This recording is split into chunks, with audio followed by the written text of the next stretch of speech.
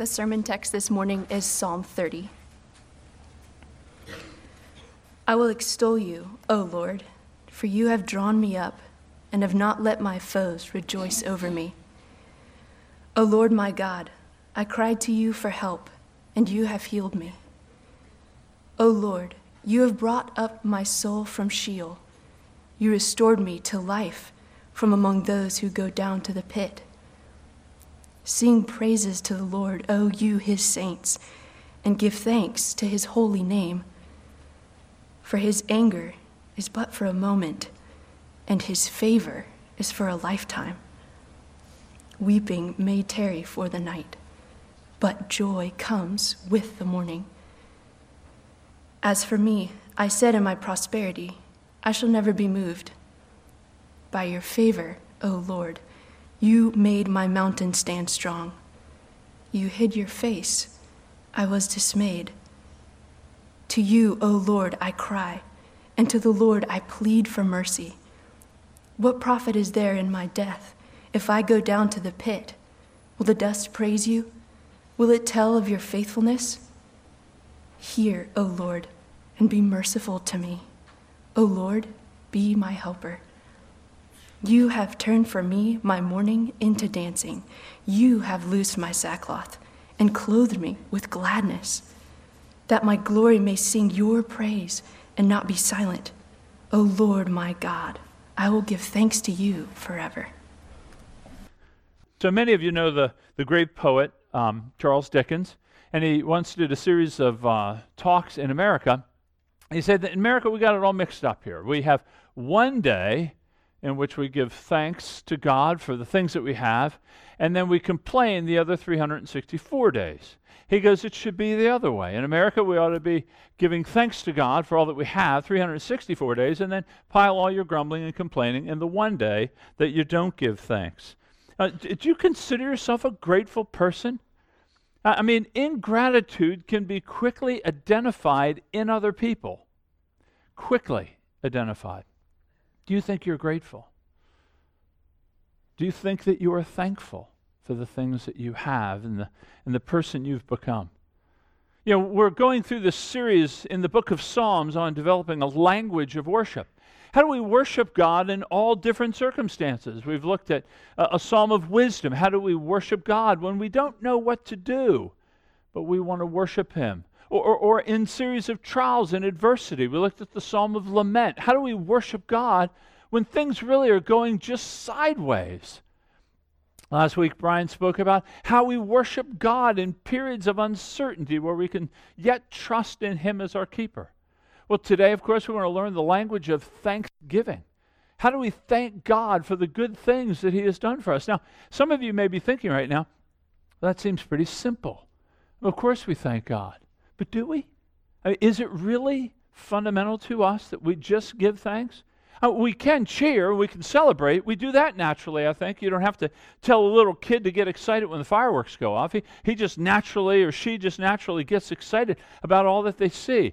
Or if you're a sports fan and your team scores a touchdown in the last moment, you don't have to tell people to get up and cheer. They just do it naturally. But Thanksgiving is different. Any parent here knows the challenge it is to get their children to say thank you. It's a challenge to be thankful. And so the psalmist here in Psalm 30 is going to lead us in becoming people that are thankful, that are grateful. And we're going to move in four pieces here in this psalm. In the first, the psalmist just begins to practice thanksgiving. In other words, how do you become a grateful person? Well, you start being grateful. You know, and so in the first three verses, he's going to make this promise, I'm going to give thanks to God. And then the next two verses, in 4 and 5, he begins to draw others into it and says, I want you to join with me in my thankfulness to God. So it becomes a corporate event. And then after that, in verses 6 to 10, the psalmist kind of remembers the past mercies of God as kind of a fuel to be grateful.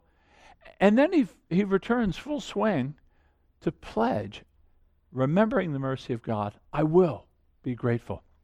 I'm going to make a promise to you, God, that I'll be grateful. So that's really what we're going to cover, how to be a grateful person. Do you want to be more grateful?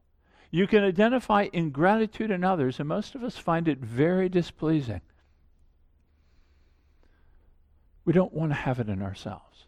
So look with me in verses 1 to 3. We're going to practice thanksgiving. That's what David is doing, the psalmist who wrote the psalm. Look at it with me. He says, I will extol you, O Lord, for you have drawn me up and have not let my foes rejoice over me. O Lord my God, I cried to you for help, and you've healed me. O Lord, you have brought up my soul from Sheol. You restored me to life among those who go down to the pit. Now, we don't know the trauma that David was facing here. We don't know the enemies that were threatening him. We don't know. We don't know the details of it. But what we do know is that it was severe. He says, you've drawn me up. That's a metaphor in Hebrew, kind of pulling up a bucket from deep in the well. It's a metaphor that you can kind of feel. It's like God bending over and kind of lifting you up from drowning. It's kind of a one foot in the grave experience for David, because he says there in verse 2 that you have brought up my soul from Sheol. You've brought me up from death. So very quickly, David speaks and says, I will praise you because I cried out. I had a problem. I cried out to you. You healed me, and I'm going to give you thanks. So let me turn to the question that I asked you at the beginning. Do you feel that you're a grateful person? If you're not sure, would you be willing to ask somebody in your family?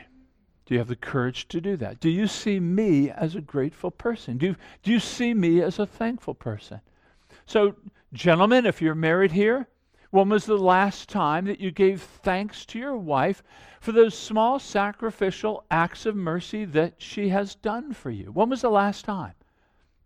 Or ladies, when was the last time that you thanked your husbands for leading in the home as a servant, leading in the home in the faith? Or if you're not married and you have a good friend, when's the last time you thanked somebody for just listening to you, or maybe even giving a word of rebuke, that they had the courage to do that because they loved you? When did you thank them last for that? Or if you're still a kid and you're in the home, when have you thanked your parents for kind of just giving you life and providing for you? So ask this question. Are you a grateful person? Not just grateful to other people. Maybe some of you are. Maybe you would be in your mind right now, you're saying, yeah, I really try to thank people every day for what they do for me. How often do you thank God for what he has given to you in life? The gifts you have, the strength you have, the fact that you have breath right now, the fact that you have power in your limbs. You know, G.K. Chesterton was an English essayist, and he said this. He said, when we were children, we were grateful to those who filled our stockings at Christmas time. Why are we not grateful to God for filling our stockings with legs? Just the simple gift of life. When was the last time you thanked God that you're breathing and you're alive? You know, it's more important than you think. Gratitude is very significant. Let me explain why. It's actually an essential characteristic of those who are redeemed. If gratitude is not part of your life, it would lead one to question, have you come to a saving knowledge of God? In other words, the Christian isn't marked simply by the right creed or the right system of belief. It is that. But the Christian is marked by a conduct that reflects the creed that they believe. It's a belief that follows behavior. We know this in Romans chapter 1. When Paul is speaking to the church in Rome, and he's trying to, this whole letter, which we'll be getting back to in about 3 weeks, the whole letter is about how do we get right with God? How are we reconciled with God? And he speaks to the problem that everybody has. He says in chapter 1 that all men are without excuse. In other words, God's invisible qualities, these eternal attributes, they're all known by creation. Nobody can say, I don't know that God exists. We live in his land. We know that he exists. But here's what he says. He says, so they are without excuse. Although they knew God, we all know God, they did not honor him or give thanks to him. So Paul actually uses gratitude as a fundamental mark of those who know God. Those who can never thank God, those who can never honor God for all that he is and all that he's done, don't know him. And this just isn't Paul. This is Jesus. Remember the story in Luke 17 when those 10 lepers come to Jesus. They're afflicted with the disease of leprosy. They ask for mercy. And so Jesus, he says to them, go and show yourselves to the priests. Now, I think what he's doing is he's testing them here. He's testing them to see, do they believe that he has the power to heal? And it says all 10 left. And on their way, they noticed they were healed. But what's interesting is only one came back. Only one.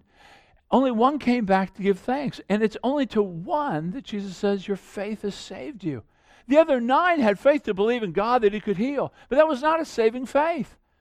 That was not a faith that brings us reconciled to God. It was just a faith. Yeah, God is the power. We call it a miracle faith. Yeah, I believe that God can do miracles. But we never climbed to the place of saying, I need to be reconciled to God. I need my sins removed. I need to be made right with God. When was the last time you thanked him for that? When did you thank him for carrying all your sins away? When have you thanked him that you've been established with a citizenship in a kingdom that cannot be shaken? When did you thank him last for the hope that you have that transcends even the power of death? When did you thank him last for promising that we'll dwell with him forever? We, the Christians, have a future that is unmatched for which just should pour forth thankfulness and gratitude from us. We find it so easy to grumble and complain. The truth of the gospel should be like this boulder on one side of the scale that just weighs down, leading us to thankfulness. Even when the troubles and the trials, the temporary stuff that we go through, it's legitimate, it's difficult, no doubt. It just can't hold a candle to the weight of gratitude we should have for what God has done for us in Christ. So this is the first step in 1 to 3. How do we become a grateful person? We become a grateful person by giving thanks to God for all that he has done for us in this life and in Christ. But notice what the psalmist does. He goes on in 4 and 5, because what he wants, he's not satisfied. You know, Charles Spurgeon says that he doesn't think his thanks are enough. He needs to get more people to join with him.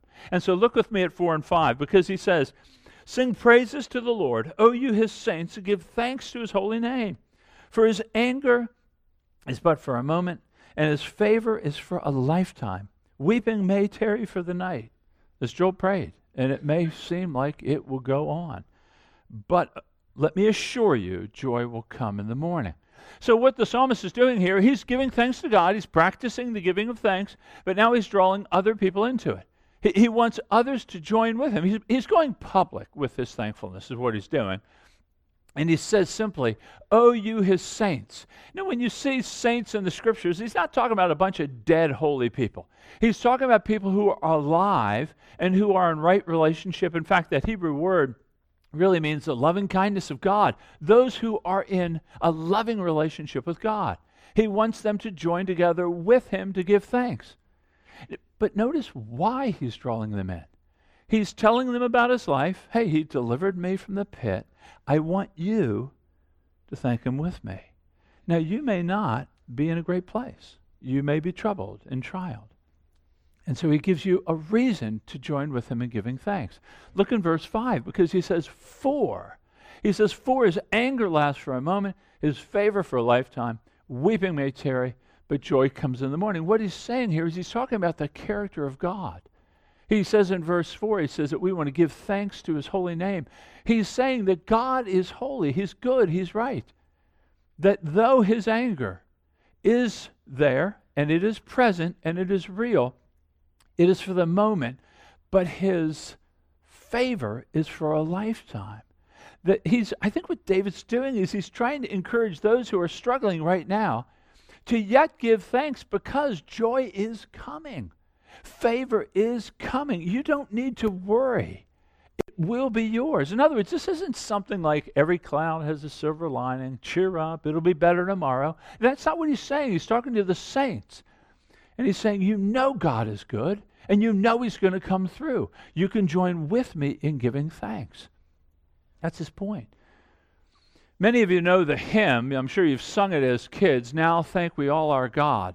Martin Rinkart wrote this hymn. Let me remind you of its words. Now thank we all our God with hearts and hands and voices, who wondrous things hath done, in whom his world rejoices, who from our mother's arms hath blessed us on our way with countless gifts of love, and still is ours today. Many of you know that hymn. You've sung it. The man who wrote it actually lived in Eilenburg in Saxony in Germany in the early 1600s.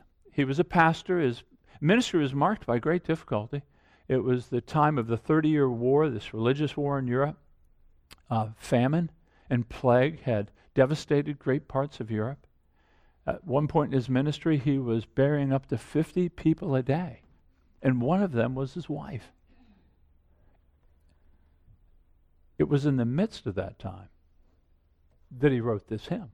Now we thank our God. We give thanks to God in the midst of trial and adversity because of his goodness, because of that joy that will be ours, that favor that will last forever. We give thanks. And we give thanks together. That's what we want to do here. This is what we gather on Sunday morning. The world sleeps. You get up and you come here to give thanks to God for all that he is. You know, before every elders meeting, I usually go around the room and say, tell me about the grace of God in your life. In other words, what has God done in your life in the past week that has displayed his goodness? I want to join with them in it. And so everybody tends to share about some mark of grace. I would encourage you to do this in your care groups. In your care groups is a time of giving thanks to God for what he has done for you, of testifying it among the assembly of the righteous, among the saints of God. We do this at a family meeting. You know, we have these family meetings, if you don't know, in May and August, and then in January. I'd like to have more of them, frankly. It's a time where we get together, we pray, we speak about the direction of the church, what we're doing, new missions, that sort of thing. But we always have a time of giving thanks. Now, sadly, probably only a third of you come. But it's a time where we, as members of one body, come together to speak about all that God is doing. Time of great rejoicing. This is Carol's she loves that. In fact, one of her greatest joys about going to heaven will be is hearing about all that God did through the lives of the saints over the course of the world. She just wants to hear, about the goodness of God in the lives of the saints. That's what we want to do. We want to give thanks. We want to enjoy one another and the thanks that we have. Even though it's difficult, we give thanks together and we give thanks in faith. Remember what he's saying here in verse 5. There will be difficult times for us. We can still give thanks to God in it. We can still rejoice in it. Why? Because there's a paradigm set for us. Suffering leads to joy. Trials lead to treasure. We see it in the life of Jesus Christ. You know, it was Jesus who said these words in John 16. He says, "Truly I say to you, you will weep and lament, but the world will rejoice. You will be sorrowful, but your sorrow will turn into joy. When a woman is giving birth, she has sorrow because her hour has come. But when she has delivered the baby, she no longer remembers the anguish for joy that a human being has been born into the world. So also you have sorrow now, but I will see you again, and your hearts will rejoice, and no one will take that joy from you. No one. This is why we rejoice together. We rejoice in faith, even in the midst of trial. Right now you may be undergoing some major press point. There will be a joy for you that will cause the anguish that you are experiencing to almost be forgotten. Paul says the same thing. He says the momentary afflictions that we bear aren't even to be compared with the eternal glory that will be ours. Remember, the Christian here always has one eye on that day. We've always got one eye on that day to remind ourselves that is our heritage, that is our hope. So the psalmist calls us to give thanks, and then the psalmist calls us to enjoin others to give thanks with us. We do it together corporately. But look at the third part, because the psalmist in verse 6 kind of shifts and goes back to his life. He speaks about God's mercy when he maybe didn't deserve it. The psalmist is speaking about a time where he was quite full of himself. He thought highly of himself, his health, his wealth. Look in 6, he says, "As for me, I said in my prosperity, I shall not be moved. What arrogance. Me, I, my, I. I mean, it's all about him. It's all about his work. David, probably standing at the height of his kingdom, thinking how great and glorious he is, how mighty he is. Many scholars think this is when he did the census, when he sent Joab, the commander of his armies, to go among the tribes of Israel and count up all the able-bodied men who could hold a sword, and thousands and hundreds of thousands and all of his armament. And he's sitting at the top of his kingdom feeling great and mighty and powerful. But he's deserted faith. He's now looked at the strength of the arm of a man as opposed to God. He is arrogant, and he has forgotten the Lord his God. But look what God does. Because he says in verse 7, he says, by your favor, O Lord, you made my mountain stand strong. What changed? David said, I shall never be moved. He just said at the end of verse 6, now he says, you've made my mountain strong. What brought about the change? What brought about this humility? Well, look what God did. You hid your face, and I was dismayed. God in mercy turned away. God led him to his own devices. God let him see how insecure he really was. And you know what? David began clamoring for help. Look at 8 to 10. He starts bartering with God. Will the grave give thanks to you? Will the dust praise you? Now, before we level some charge against David here, who among us have not often said, or at least thought, God, I'll do this if you heal, strengthen, preserve me, or fill in the blank? We've all done it. God leads us to that place where his face turns slightly, his favor diminishes, and all of a sudden our ground starts shaking, and we start getting very nervous. This is the mercy of God. This is his mercy to bring us, to wake us up. William Law was a great pastor. He says, trouble is sent in mercy. It rouses the sleepy soul from dangerous lethargy. It's a scourge which drives the careless to the mercy seat. This is the mercy of God. Do you hear the warning here? We who live just in wealth and in health and in safety and in security, do you hear the warning that it can blind us? It can blind us to the God who has given these things to us. You know, prosperity can be perilous to the soul. It can be perilous. May I remind you of the parable Jesus taught about the man who was secure. He told about the parable of the rich man whose crops and fields produced more and more and became more and more abundant. He built bigger and bigger barns. And so the young man says, you know what, I'm going to take my life easy. I'm going to sit back, eat and drink, and be merry, is what he said. He's resting on the pile of cash that he's acquired. He's got security. He has provision. He has it all where many of us want it.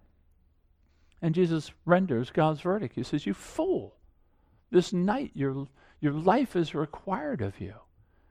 I mean, we have to bring a corrective to our lives, that our thankfulness is often stilted by the giftedness that God has given to us. Do you realize that? Because we take ownership of it. We begin to think it's our doing. Oh, God pulls those up. God helps those who help themselves. So I'm helping myself. I'm doing this work. Just like David. You know what? As for my prosperity, I shall never be moved. Remind yourself, you're dust. You're dust. I was thinking about, in fact, I heard this, dates me a bit, but Kansas, a great group in the 70s. Many of you know it. And many of you who weren't there in the 70s still know the song because it's still popular. It's Dust in the Wind. It was the huge hit in 77. This is pop culture reminding us what the church should know. Let me just, I'm tempted to just bust this out right now. I will not. But here are the lyrics. I close my eyes only for a moment, and the moment's gone. All my dreams pass before my eyes. A curiosity. Dust in the wind. All they are dust in the wind. Same old song, just a drop of water in an endless sea. All we do crumbles to the ground, though we refuse to see. Now don't hang on. Nothing lasts forever but the earth and sky. It slips away. And all your money won't another minute buy. Dust in the wind. All we are is dust in the wind. I mean, that's truth screaming at us. I remember in the car screaming that song out, not having a clue what it meant. I do now. I hope you do. It's just dust. You have to remind yourselves you are dust. Otherwise, you won't be thankful. The last move that the psalmist makes is to return to giving thanks again. After he's remembered these mercies, he returns to give thanks to God. Look with me in 11 and 12. He says, "You have turned for me my mourning into dancing. You've loosed my sackcloth and clothed me with gladness, that my glory may sing your praise and not be silent, O Lord my God. I will give thanks to you forever." I think what David has come to in this psalm is he gives thanks, he draws the people into it with him in 4 and 5. He remembers how in his arrogance God was merciful to him and humbled him by turning his face to the side, which returns him to God to give thanks. He is thankful that God has taken that mourning of his looking at his sin, his arrogance, his ignorance of God, and he's now led him into dancing because God has forgiven him and restored him.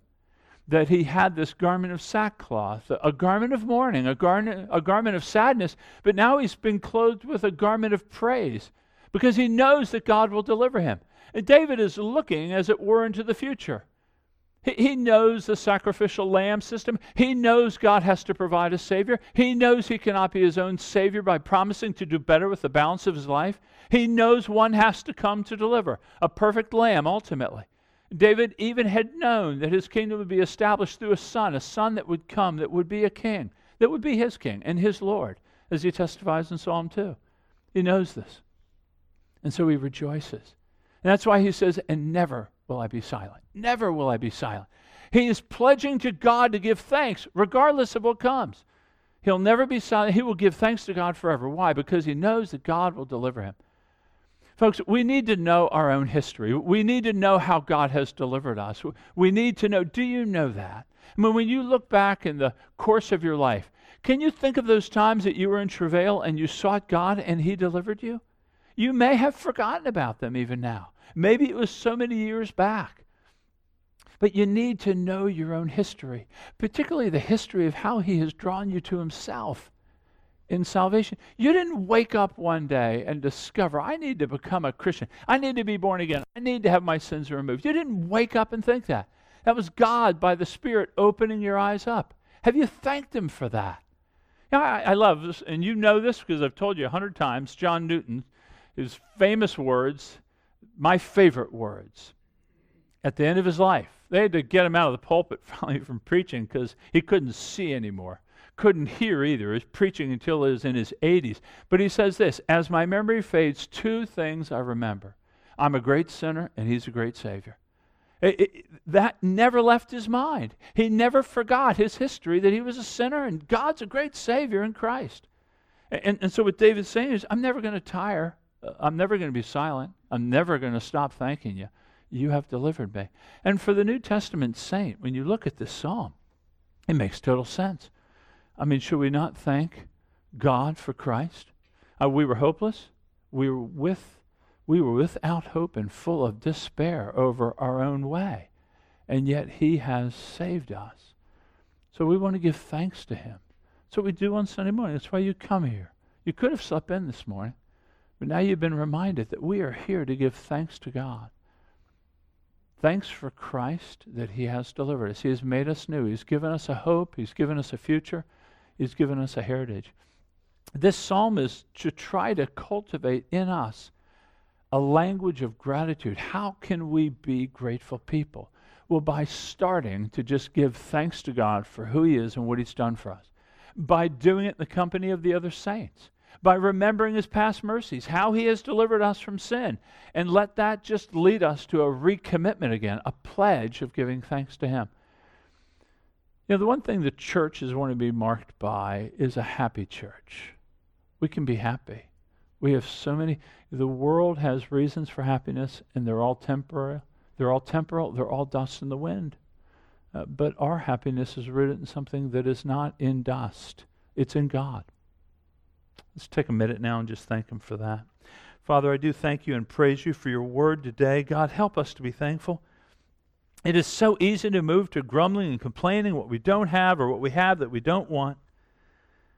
And it just blinds us. We spend day after day after day failing to give thanks to You for all that You are, all that You have done. Your name is holy, Your actions are perfect, and You have moved with faithfulness to save us, to change our mourning into dancing and our sackcloth into a garment of praise.